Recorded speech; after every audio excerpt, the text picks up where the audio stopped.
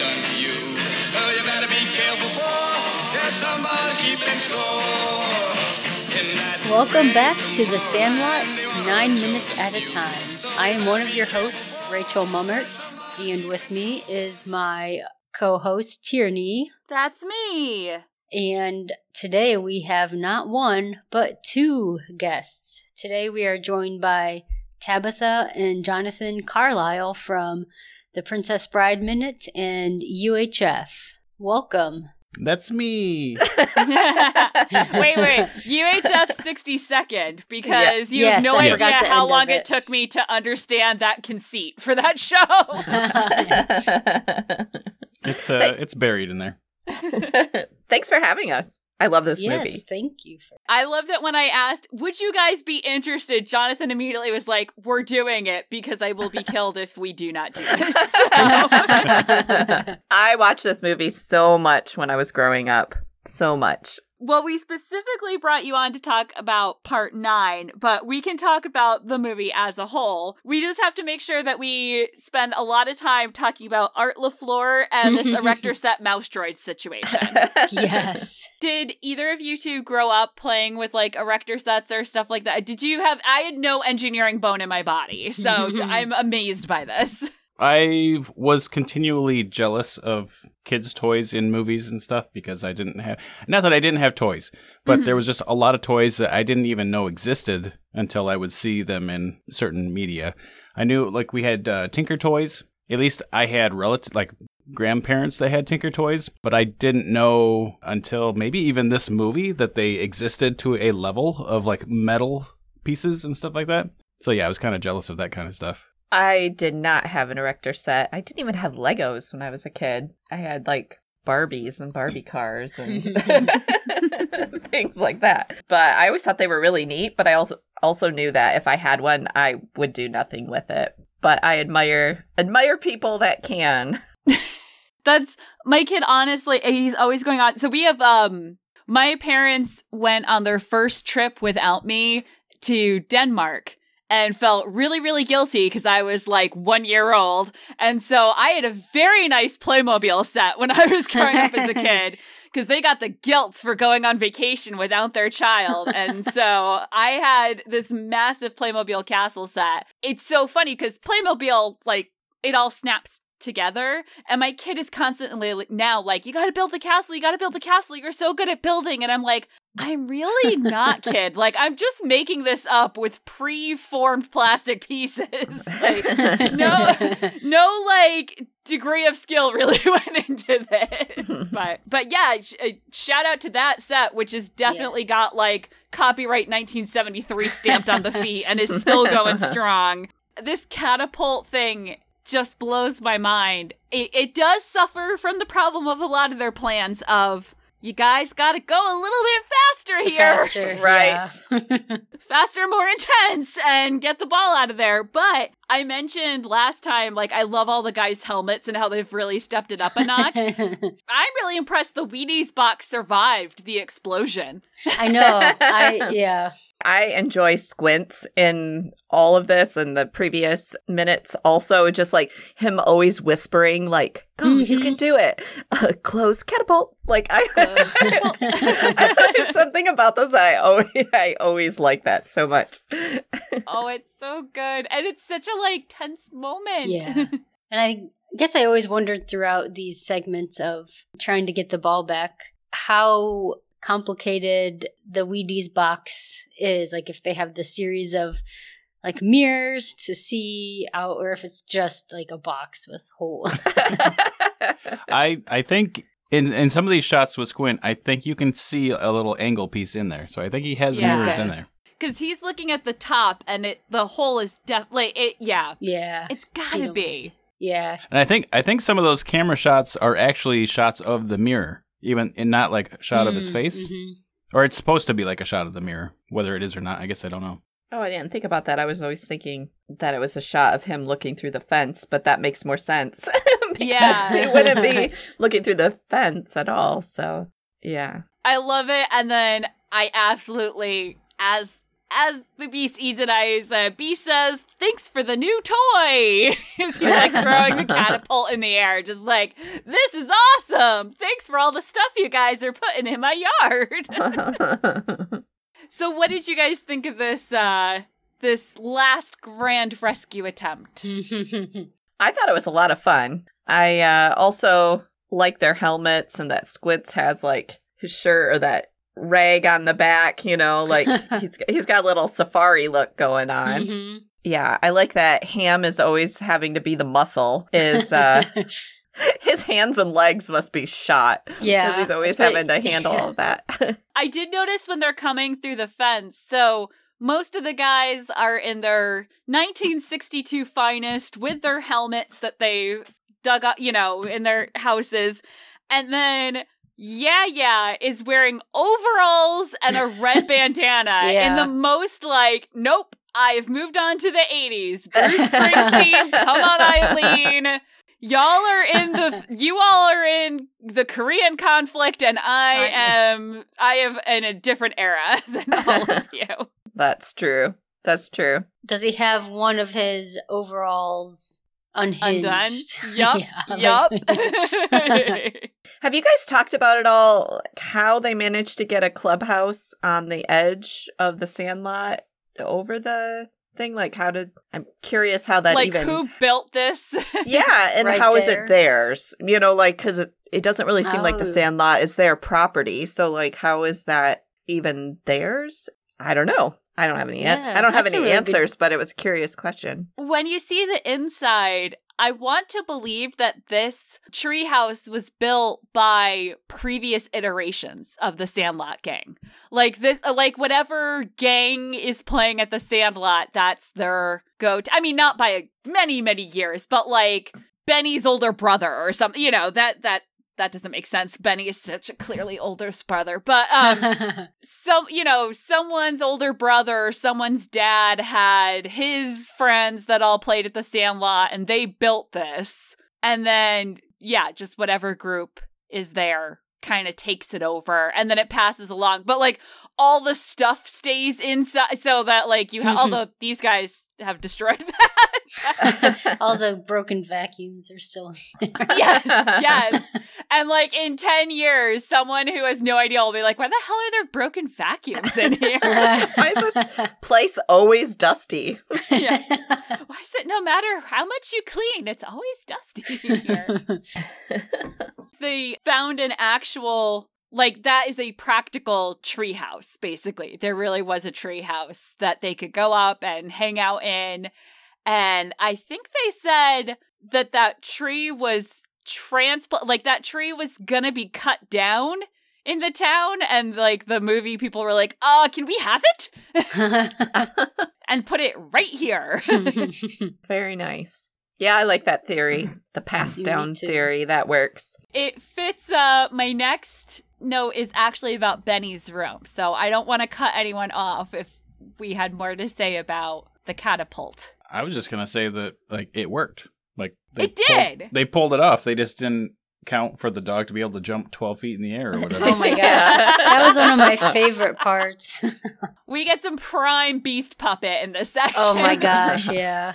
It's like Jaws coming out of like, and then when you see him like shaking the erector set, it's like, yeah, that might be a puppet. I don't think I've said this out loud on this podcast, how much this movie owes to Jaws in the way the Beast is portrayed. Yeah, that's very true, because previously you really only get small glimpses. Yep. Even in the story, when they tell the story of the Beast, you don't ever get a full shot. It's just pieces of him. It's always bits of him or just the chain moving. The big paw. Yeah.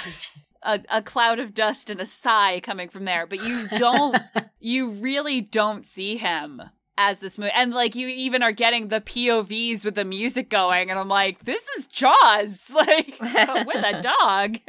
I love Benny's room. Benny's baseball room is so good. I mean, both the kids, we see his room and Smalls' room, and Smalls' room is great. I stand by that. But Benny, I mean, I'm sitting in a room full of baseball memorabilia, and his room has a special place in my heart. And in a very different way, it reminded me, now that I've seen Bull Durham, of Annie's baseball stuff in Bull Durham.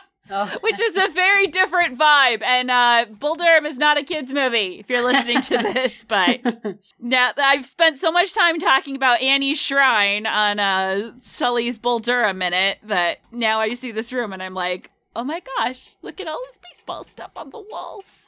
I have a question, but I have a question before the question. Have we seen Benny's room otherwise in the movie? No.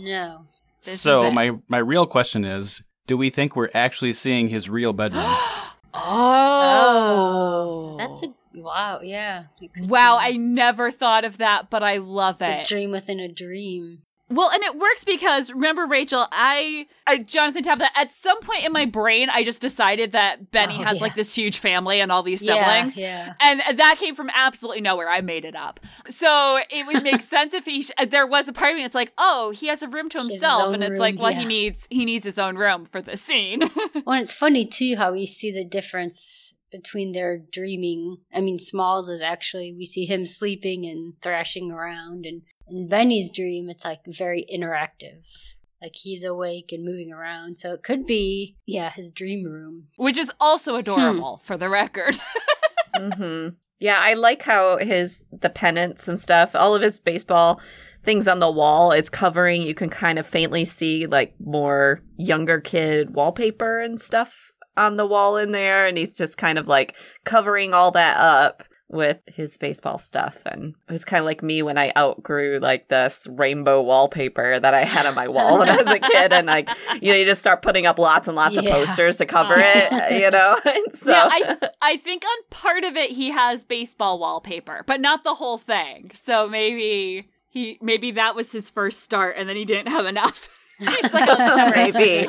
I was going nuts because it's skipping ahead a little, but just keep an eye out on the decor next to the closet wall. And you see it really well, but it's super blurry when they're close up on the babe talking when he sits down. There's a sign on the back wall that is clearly a baseball advertisement for a beverage. It looks like it says root beer across the bottom, but it also is the exact same layout as the Ted Williams Moxie, which is what I've always seen. So I was trying to figure out but usually the Moxie is orange and this is a yellow sign. So I went nuts, but when it's big enough to really see what it is, it's super blurry.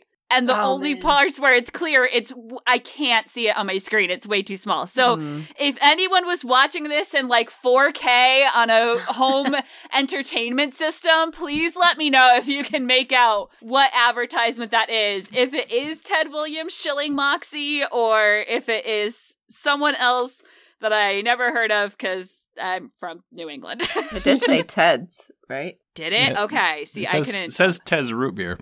Or, Ted's on the top, root beer on the bottom, but Oh, okay. I'll have to do some more investigating, but I will let us move along because throughout my life, I've gone back and forth on liking this scene or not. I will be honest about that. There were times in my life where I was like, this is so dumb. Oh, this is so stupid.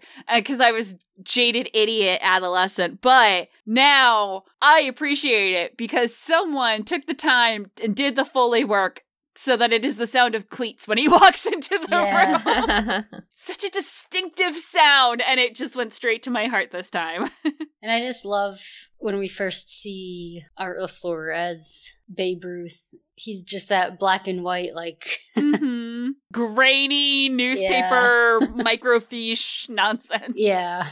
What did it remind you of? I cut you off. Oh, no, I was just going to say, speaking of him, this is not the only, iconic, if we can call it, baseball movie that he has been in either. He will also, you can see him in Field of Dreams. Woo! Yes. I just got really excited. So I looked up Art LaFleur on IMDb. That's always my first stop. And I saw 169 acting credits, and I almost closed the page. But I was really excited because his photos page starts off with when he guested on MASH. So the first 3 photos are him and MASH. And so I was like, all right, I'm in. This is adorable. The other thing I love is that he's a Gary, Indiana native. So first of all, shout out that section of Indiana, which has not had the easiest time. And enjoy having Gary, Indiana from The Music Man stuck in your head the rest of the day. Sorry, listeners. So yeah, we should do like a round robin of everyone's favorite guest spot because he was in everything, I feel like. So I think I mostly remember him from this movie, but his face is always familiar. And so when I was looking down his IMDb also, I was just like, oh, okay, because he's in so many shows that I watched when I was growing up, you know, that he would guest star in, you know, like Webster. I loved Webster. And Life Goes On, Young Riders, like just different things. It was everything. It was crazy. Rescue from Gilligan's Island. Yeah, he was active. That's how Wikipedia, he active from 1978 to 2017. But he was never, like, the star of anything. I shouldn't say that. I didn't look at all 169 credits, but he was always, like, this small part, a little bit. Actually, you know what? He really reminds me of how Jon Favreau just pops up in the Marvel universe. Yeah. Like, he's there, and he's important, but he's never the main guy, and that's kind of how I feel like Art LaFleur's career was as well. Mm-hmm. Yeah, I think so too. Oh, I forgot about the Santa Claus movies, playing Tooth Fairy. Yeah. He was in Man of the House. When's the last time you thought about that film? Right now. Especially growing up when we did Tabitha, rewatching this over and over again. Like, this is my go-to brain association for him. And I really love just his attitude. Actually, this scene reminds me a lot of the grandfather in The Princess Bride. Where it's just like, I'm kindly, but I'm also like a little bit gruff. Mm-hmm. Sure. Benny's room is a little bit cleaner, though. I mean, it's still full of stuff, but it's... Yeah, it's still full of sports memorabilia, but it's that same idea. I love that it starts with like, aren't you dead? And he's like, well, yeah, but this is your dream, so move on. I did want to point out that Babe Ruth, he had died in... August 16th, 1948 of cancer. And then one of the last things he did, because he got sick in 1946, like after the war ended, he was already like not feeling well, I guess, during the war, and then started getting sick. They gave him some treatment, so he did kind of rebound for a little while, but not really. That's when you get the photo of him, you know, using the bat as a cane at Yankee Stadium that's so famous from behind. One of the last things he did in his life was go visit Yale and meet the baseball team, including future President George H.W. Bush. Just was still not like really active, but still getting around, still doing public appearances for things. So just really iconic. That's a stupid thing to say. Yeah, Babe Ruth was iconic. Breaking news, you heard it here. But I always loved this conversation where he's just so matter of fact and just so like, so do it. Yeah. What are you just arguing about here with me? I love Benny's description of the beast as a giant gorilla dog thing. Yeah. Gorilla dog. And I just like how he, you know, he's just like, okay, it's a beast. So what is this beast? And like, kind of like, what, like, why do you think it's a beast? Is it because it really is, or because everybody has said so? He also tells him he ate a kid. Like the beast ate a kid. He got eaten. They're urban legends. I was looking at nicknames for Babe Ruth because I thought it was funny when Art comes in and he's just like, 100 other dopey names, you know. And stuff. I love that. And he seriously does have like that's 100 names. Are you guys okay if I name off a couple? Sure. Yes, please. We would love to know your favorites. Let's see. Jidge was interesting, which was just kind of a distortion of George. Besides some of them that they already name in here, Modern Beowulf, the Titan of Terror, the Wally of Wallop, Blunderbuss.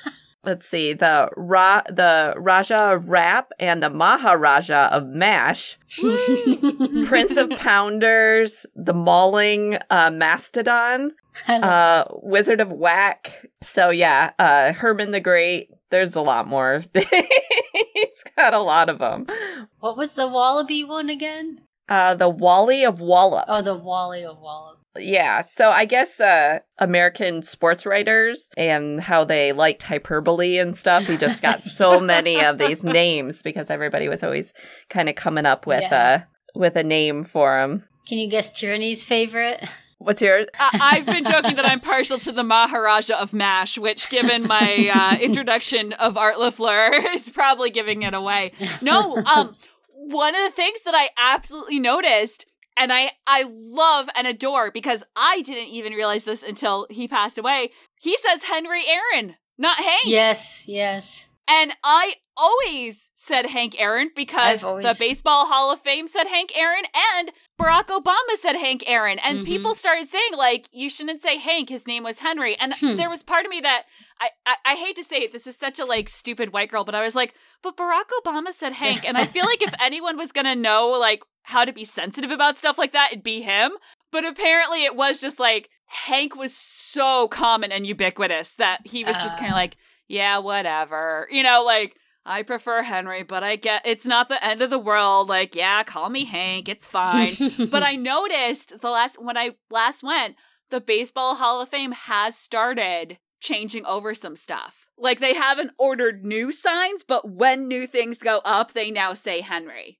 Interesting. And he's referred to as Henry in their, like, magazine and stuff. So it's slowly getting there, and I will just say the only reason to hang on to, like, okay, Hank's a nickname, that's fine. You know, we're talking about all of Babe Ruth's nickname. I mean, Babe Ruth is a nickname just because he was hammering Hank, and the fact that Atlanta is not the Atlanta Hammers is a crime and would be so easy to do with their logo.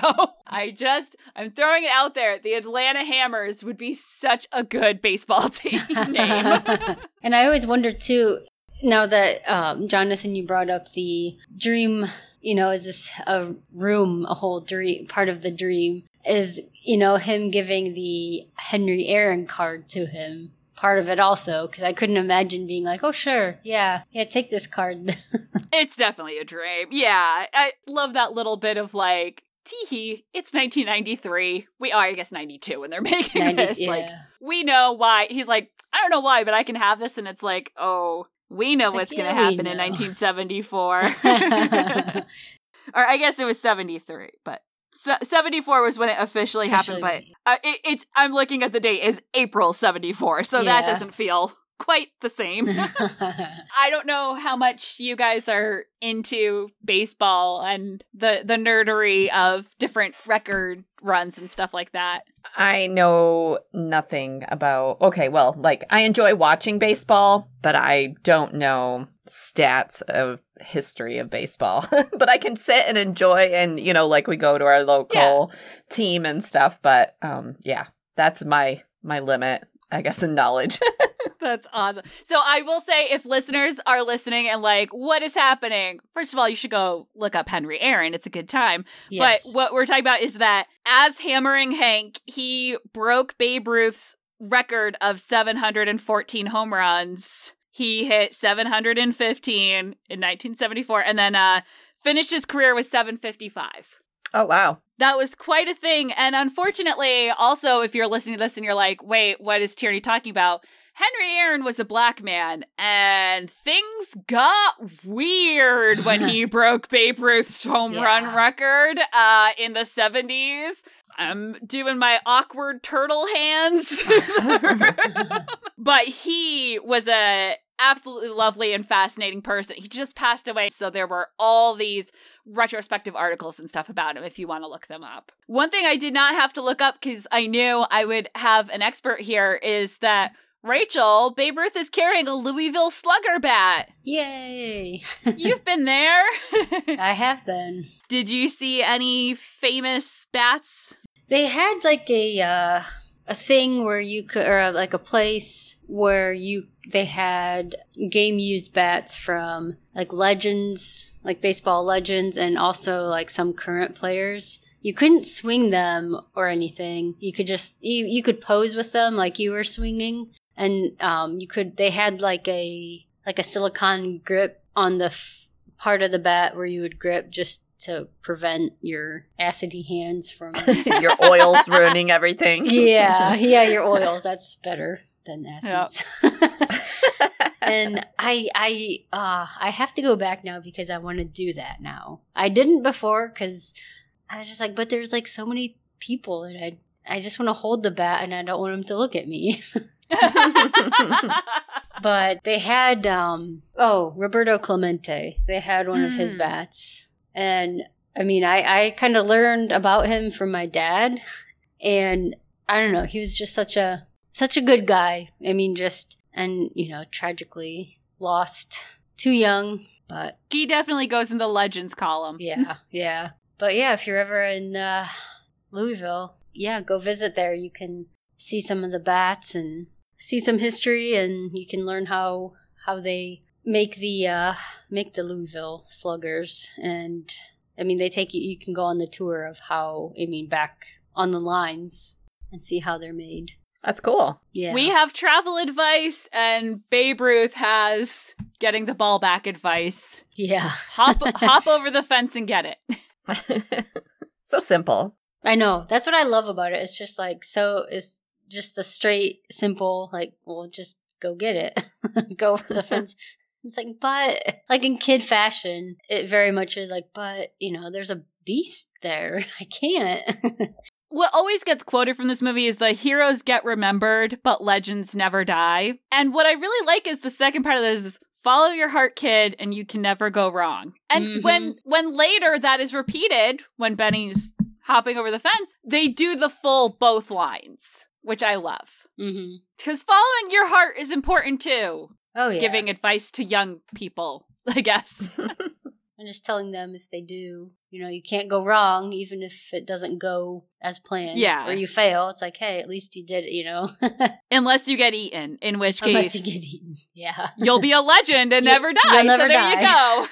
You go. Full circle. Just like the kid they were talking about at the camp out.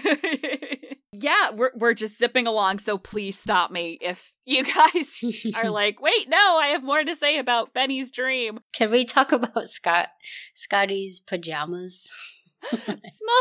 He has a dream too. We skipped right over that. Oh, yeah. I'm so sorry, Smalls. His dream of being hammered into the ground by a giant baseball. It's just such a perfect, like, little kid stress dream. Oh, and yeah. his dramatic tossing and turning is adorable. But yeah, Smalls' pajamas are the true MVP of this movie. Definitely a contrast with, Benny's pajamas versus... pajamas in air quotes. Yeah. He's got, let's see, Smalls has pretzels and... Is it all snack food or what is? I can't. Or it's cowboy stuff. That might be horseshoes. Oh, not lassos pretzels. and. Oh, so it's not a pretzel; it's a lasso. I think it's like two horseshoes overlapping. Oh, and cowboy stuff would match. I remember talking a lot about how weirdly like Western motifs lingered in little boys' bedrooms. Because when we did Close Encounters of the Third Kind, I was like, what is going on? And it's just like, that's just what there was to decorate. And even in Benny's room, he's got like a covered wagon thing on the wall that is left over. So that would make a lot of sense. I mean, I don't know exactly the year or anything, but back then, cowboys were kind of the superheroes back then. Yeah. I've actually had a lot of disappointing times when I collected superhero comics, and I would actually find comics that my dad and uncle had when they were kids, and they were all just like super boring cowboy comics. I'm like, oh, wow. Well, the cows are out again. Yeah. I am slightly disappointed they aren't snack pajamas because then we could have a crossover with Buffy Summers' sushi pajamas in her sushi jammies in Buffy the Vampire Slayer. She has her big flannel pajamas. She's like, that would have been a lot more intimidating if I weren't wearing my sushi jammies. Anyway, speaking of fashion, the next morning, not only is Benny ready to go, but he has a super secret weapon or a new weapon or whatever the wording is. I'm so excited I can't even talk. Pair of PF Flyers. So PF Flyers were, it stands for Posture Foundation, founded in 1937 when you could name your company posture foundation. But they were famous because in 1958, that was the first shoe collab between a shoe company and a professional athlete on the Celtics. Hello, New England. It's so funny because by the time I came along and was like buying sneakers and everything, it was all about the Chucks. Yeah. Like, Chuck Taylors were the shoe. And it's funny, my dad, that was one of his big things with this movie. He's like, oh, God, man, PF Flyers. That's right. They were so much cooler than Converse back in the day. Like, these were the real deal. And I looked up their website just to like see, and it's so they have the Legends Never Die as their tagline now. They have the 1993, which is a shoe that is exactly these shoes. They come in adult, kid, or infant sizes. And they were acquired. They have new leadership as of 2021, and they say they're going to be coming out with new styles and new shoes. So keep an eye on PF Flyer. I had never heard of PF Flyer before this movie. Yeah, me neither. I thought it was for the movie until my dad was like drooling over Benny's shoes. So what shoes does he take off? Like old PF Flyers or Converse? Yeah. Yeah. They don't even look that old. No, they don't look that different. I was like, does he just basically have a fresh pair of the same shoes? I think so. He's like, hey, if I get eaten doing this, at least I will get eaten in a brand new pair of PF Flyers. Most moms were like, make sure you have clean underwear in case you get in an accident.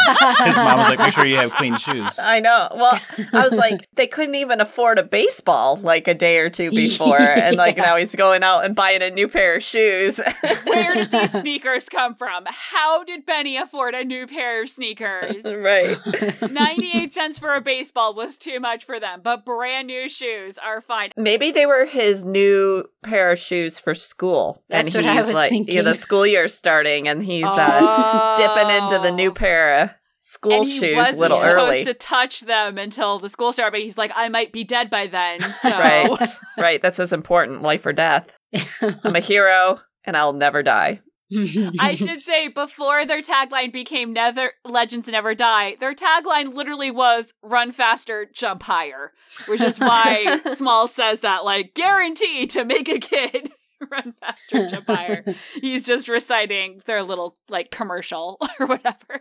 Now, these days, I won't argue against the fashion statement of PF Flyers or Converse or that style of shoe. But watching this movie in 1993 and after, and having been involved in sports at that time, I was like, those are terrible shoes to run in or jump around in. Like, they don't have the support. I mean, they got some ankle support, I guess, but that's probably the best they had back then. But I was like, man, why would you wear those shoes? That's the thing. These are canvas gym shoes, and it says, so this is from the PF Flyers website. The first insole designed specifically for sport shoes, it was a breakthrough in cushioning and support and became the brand name PF in 1937. So this was cutting edge sports technology. And if you look back at the people playing in, like, you know, saddle shoes and stuff, I guess so. Compared to that, you would run faster and jump higher. But yes, in these days, I mean, Rachel, we talked earlier in this movie, there's the scene where they're all playing in jeans and Chucks, and we were just like, I'm dying. Like, every part of my body is chafing and hurting right now. Yeah, I know people that never wear shorts, like men that never wear shorts, and they wear jeans like all summer. Like every year I'm just like, oh my goodness, how can you do that? Jeans are also terrible to run in or jump in. Gosh, Chafing. Yeah. But Benny looks good. I realized I always want a baseball jersey, and then I look at the prices of them, and I'm like, no, I don't need this that much. Thank you very much. I kind of wonder if there's a way to make a Rodriguez jersey, and it wouldn't be that expensive because no one would get it. That would be pretty awesome. With a 30 and Rodriguez on the back. Because man, with the baseball shirt underneath and then the jersey and like my little, it's so funny. I never had a crush on Benny, but I love him. Did. Oh, if that makes sense. You know what it is? Rachel? even as a child, Benny was so out of my league and I knew it.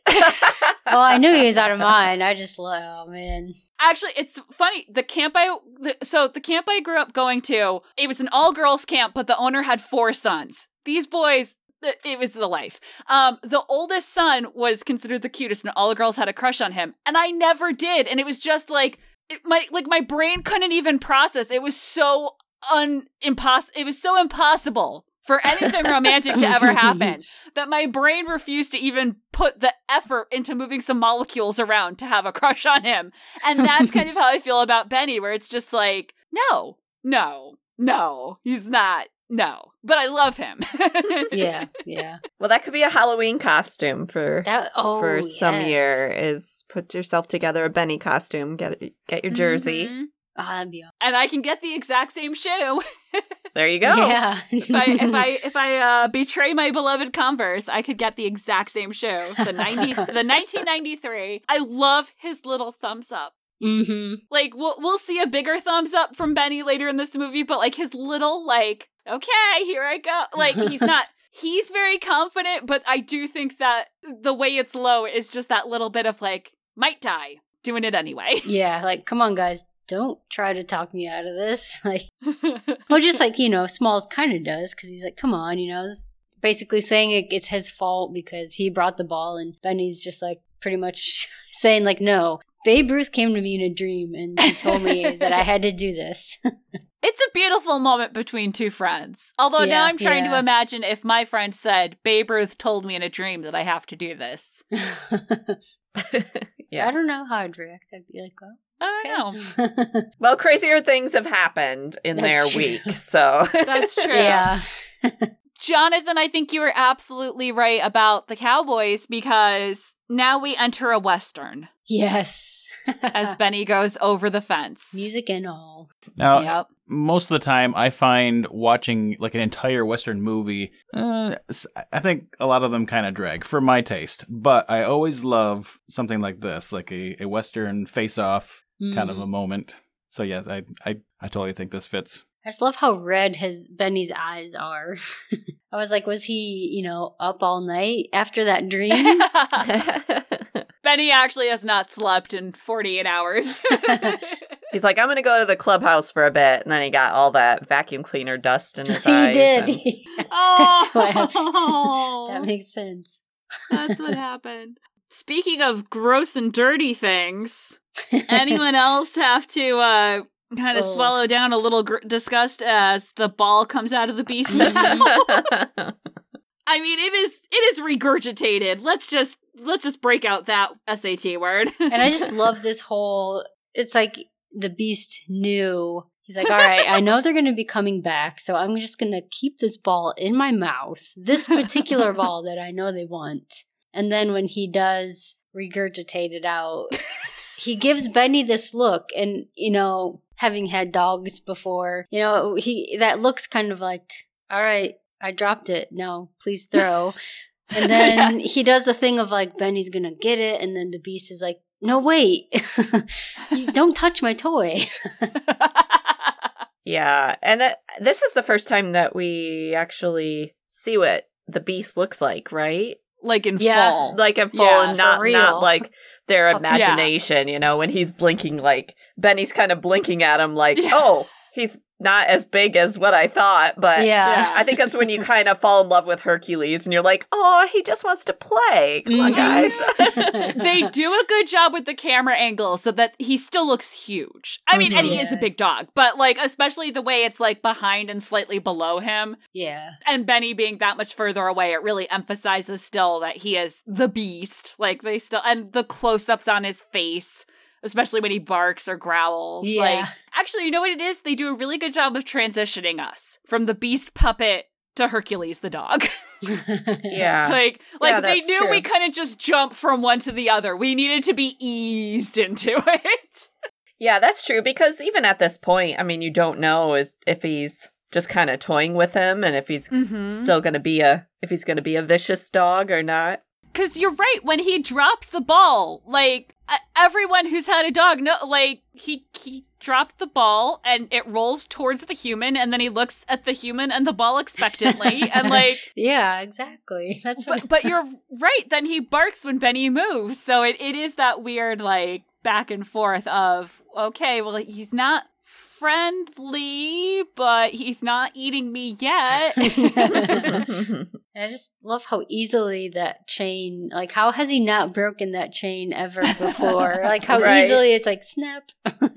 I don't mean to cast aspersions on dogs because they're wonderful, and also she is no longer with us, but I had a dog who maybe was not the brightest animal that's ever walked the earth. She had a chain, obviously not like the beast chain. She had a lead because we couldn't fence in our yard, so she had a lead that was at the back of the house. And she actually figured out how to unhook it from the base that the 15-foot chain was still dangling from her neck, but she was technically untethered from our yard. And all she ever did was go next door, because my aunt did have a fence, to visit her friend the dog, who she could no longer see. She could hear him and talk to him out through the fence. That's all she ever did. And then she'd come back, and the only way you'd even realize it is I'd unhook her chain, she'd bolt into the house, and then what I'd usually do is, like, flick it to just kind of, like, shake it out. I don't even know why. And I also love that I'm doing the motion as if this isn't a podcast. And then you'd hang it on the hook next to the door, and I'd flick it, and the end would go flying up in the air. And it's like, whoa. Well, she was like, hey, I never got off my chain when I went over to visit, so I can't be in trouble. And she never went any further than, like, 2 houses down. But I also love the image of her, like, trotting down our little road with this 15-foot chain hanging after her. So I have a lot of space for this in my heart. Well, and also in, as we see them jumping the fence, it's one of those rules with dogs, like, now the beast really thinks it's a game because, when, they tell you, like, don't run from, or, dogs, because then they're like, oh, we're playing chase. Yes, my favorite game ever. So the beast is, like, having the best day. He's playing chase with his new friends. I don't know. He is having the best day ever. He's like, they finally came to visit me. Yeah. Yes, people. It does break my heart because I'm assuming every neighborhood has the house like this with the yard like this, and then the dog who never gets to, like, interact with people and be socialized. And yeah, just having had a suburbs dog who had a chain in the yard, it's just like, oh, it breaks my heart. The other thing that Jamie taught me was that dogs can be territorial in weird ways. So the fact that the beast has no problem with Benny being in his yard, it's only when he moves towards his ball that he is upset. Yeah. And my dog was what is it called? House territorial, where my dad had taught her that it was her job to defend the house and to bark if someone came into the house. But this apparently did not extend to the yard. So friends would come over. We would be in the yard. They would be playing with the dog. The dog would be having a wonderful time. Everyone would be happy. We would go into the house. The dog would turn around and start barking at my friend. And I was just like, it's the same GD person that was just rubbing your belly.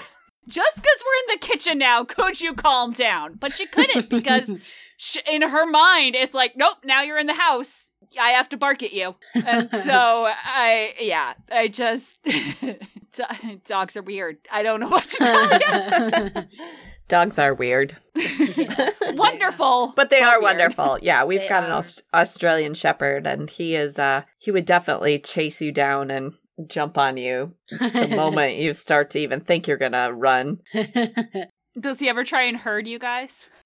Outside he will. And like last summer, I think some of my nieces and nephews were over, and the the kids were all going to play, they're all teenagers, they were going to play like flashlight tag and stuff outside. I had campfire going and the dog and I were out there and I wasn't even thinking about it. And the moment they started to run, you know, he's just like, oh my goodness, all this movement in the dark.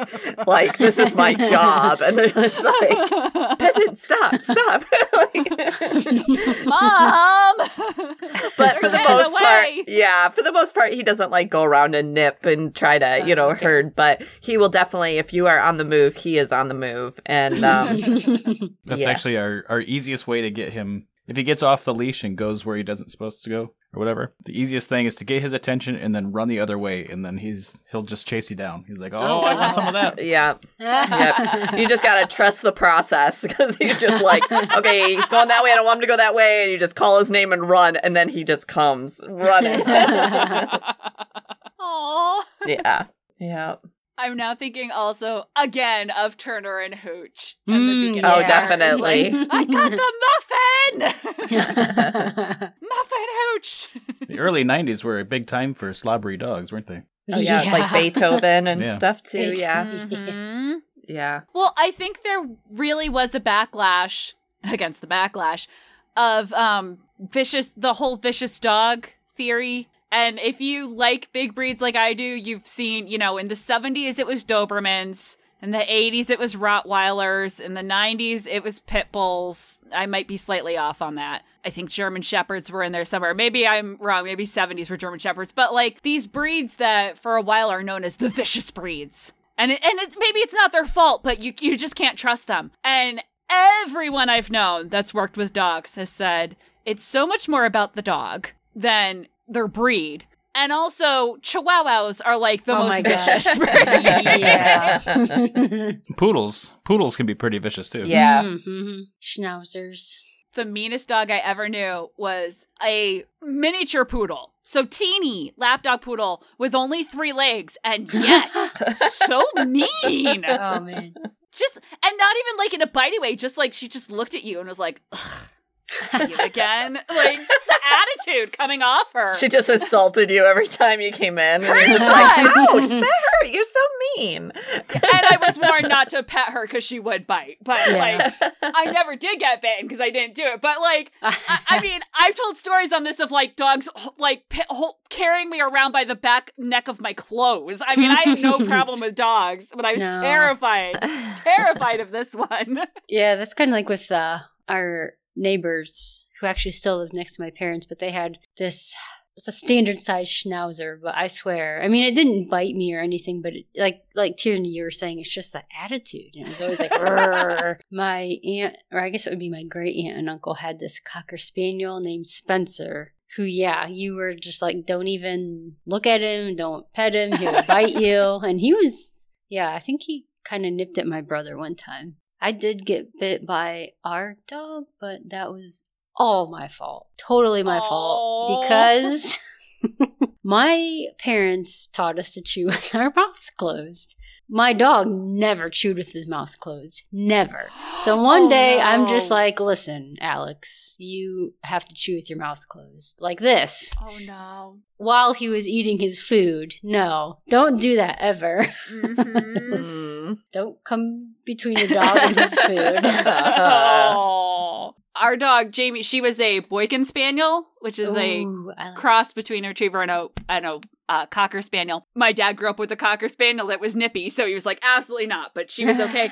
And because she had the Spaniel and was a fowl retriever, that's what they were bred for, she had the softest mouth. And we actually I would put my fist in her mouth and her canines would go in between, like, in my fingers so they grip, and then we would play tug of war with my fist. And my dad was just like, you really shouldn't do that. And I was like, what? She's fine. I mean, like, I'm sure she could have bit someone and hurt them, but she just had such a soft mouth. It was never a problem. But I imagine if I, like, grabbed her mouth while she was eating, she would have been irate. Yeah, she would have been. Oh, see, our current dog, ever since he was a puppy, I always messed with him while he was eating because I wanted to make sure that he wasn't going to get that territorial kind of thing of like, no, this is my food. It's like, no, I'll take your food anytime I want. Yeah, he does a good job. Yeah. We had to do that slightly. It's not the same, but when we got our cat, we also have a toddler in the house. So I kind of had to like sort of train her not to freak out if someone comes up while she's eating. Right, yeah. I mean, like, she's still annoyed. And then we got to teach the toddler what it means when the cat's ears go back like that. But there had to be kind of a like, okay, I'm going to take your food away. Okay, I'm going to touch you. But look, now it's coming back. Everything's fine. Don't freak out. I mean, we also have a water fountain for her, which I constantly am telling the kid not to drink from. So, like, they're fine. But I mean, the beast seems loved. I will give him that. I mean, they talk in Turner and Hooch about how Hooch is actually in pretty bad shape because he's not well taken care of, like hygienically and medically. And Hercules, as we're going to find he's known, the beast, is in great shape. You know, he's chained up in his backyard, but he seems perfectly happy to be so. And seems well fed. He's clean. He's groomed. Like this is so. If you saw this dog, you'd be like, "That's someone's pet." Yeah. You wouldn't be like, "Oh, maybe it's a stray." No. This is clearly someone's pet. And I think as we get toward the end of the movie, we find out, you kind of learn that he is well loved, and, he is an outdoor dog, but he seems like he's allowed inside too at times. And he would be missed if he would run away. I grew up with an outdoor German Shepherd, but he would come in the house in the evenings. And I personally would never want an outdoor dog because I'm like, if I'm going to have a dog, I want him inside cuddling with me all the time. Oh, yeah. But for some reason, we had an outdoor dog. And but yeah, he would come in the evenings and he was well loved and cared for and all of that. So maybe he sleeps inside. Did he have the grill of a Jeep to play with? Oh my goodness, I'm trying to remember. He was fluffy. He was kind of a fluffy dog. So I wanted to ask kind of how The Sandlot came into your life. Tabitha, you mentioned that you grew up watching it. Jonathan, had you seen it before it was foisted upon you? Yeah, I watched it quite a few times in the 90s, but I don't remember if we just waited for it to come on TV and then discovered it there, or I don't think I saw it in the theater. Early 90s, we were just starting to go in the theater more often, but not quite enough to see this. Yeah, I know that I wouldn't have seen it in the theater, but I don't know if we rented it. And for some reason, I was thinking this came out earlier than 93, but that would have just been like my sophomore year in high school that this came out. But I don't know. We watched it a lot before I left for college because my youngest sister and I, will still call each other, like, I'll call her Smalls. She'll call me L7 Weenie and, things like that. So we still say a lot of quotes back and forth from this movie. Did you have a favorite character?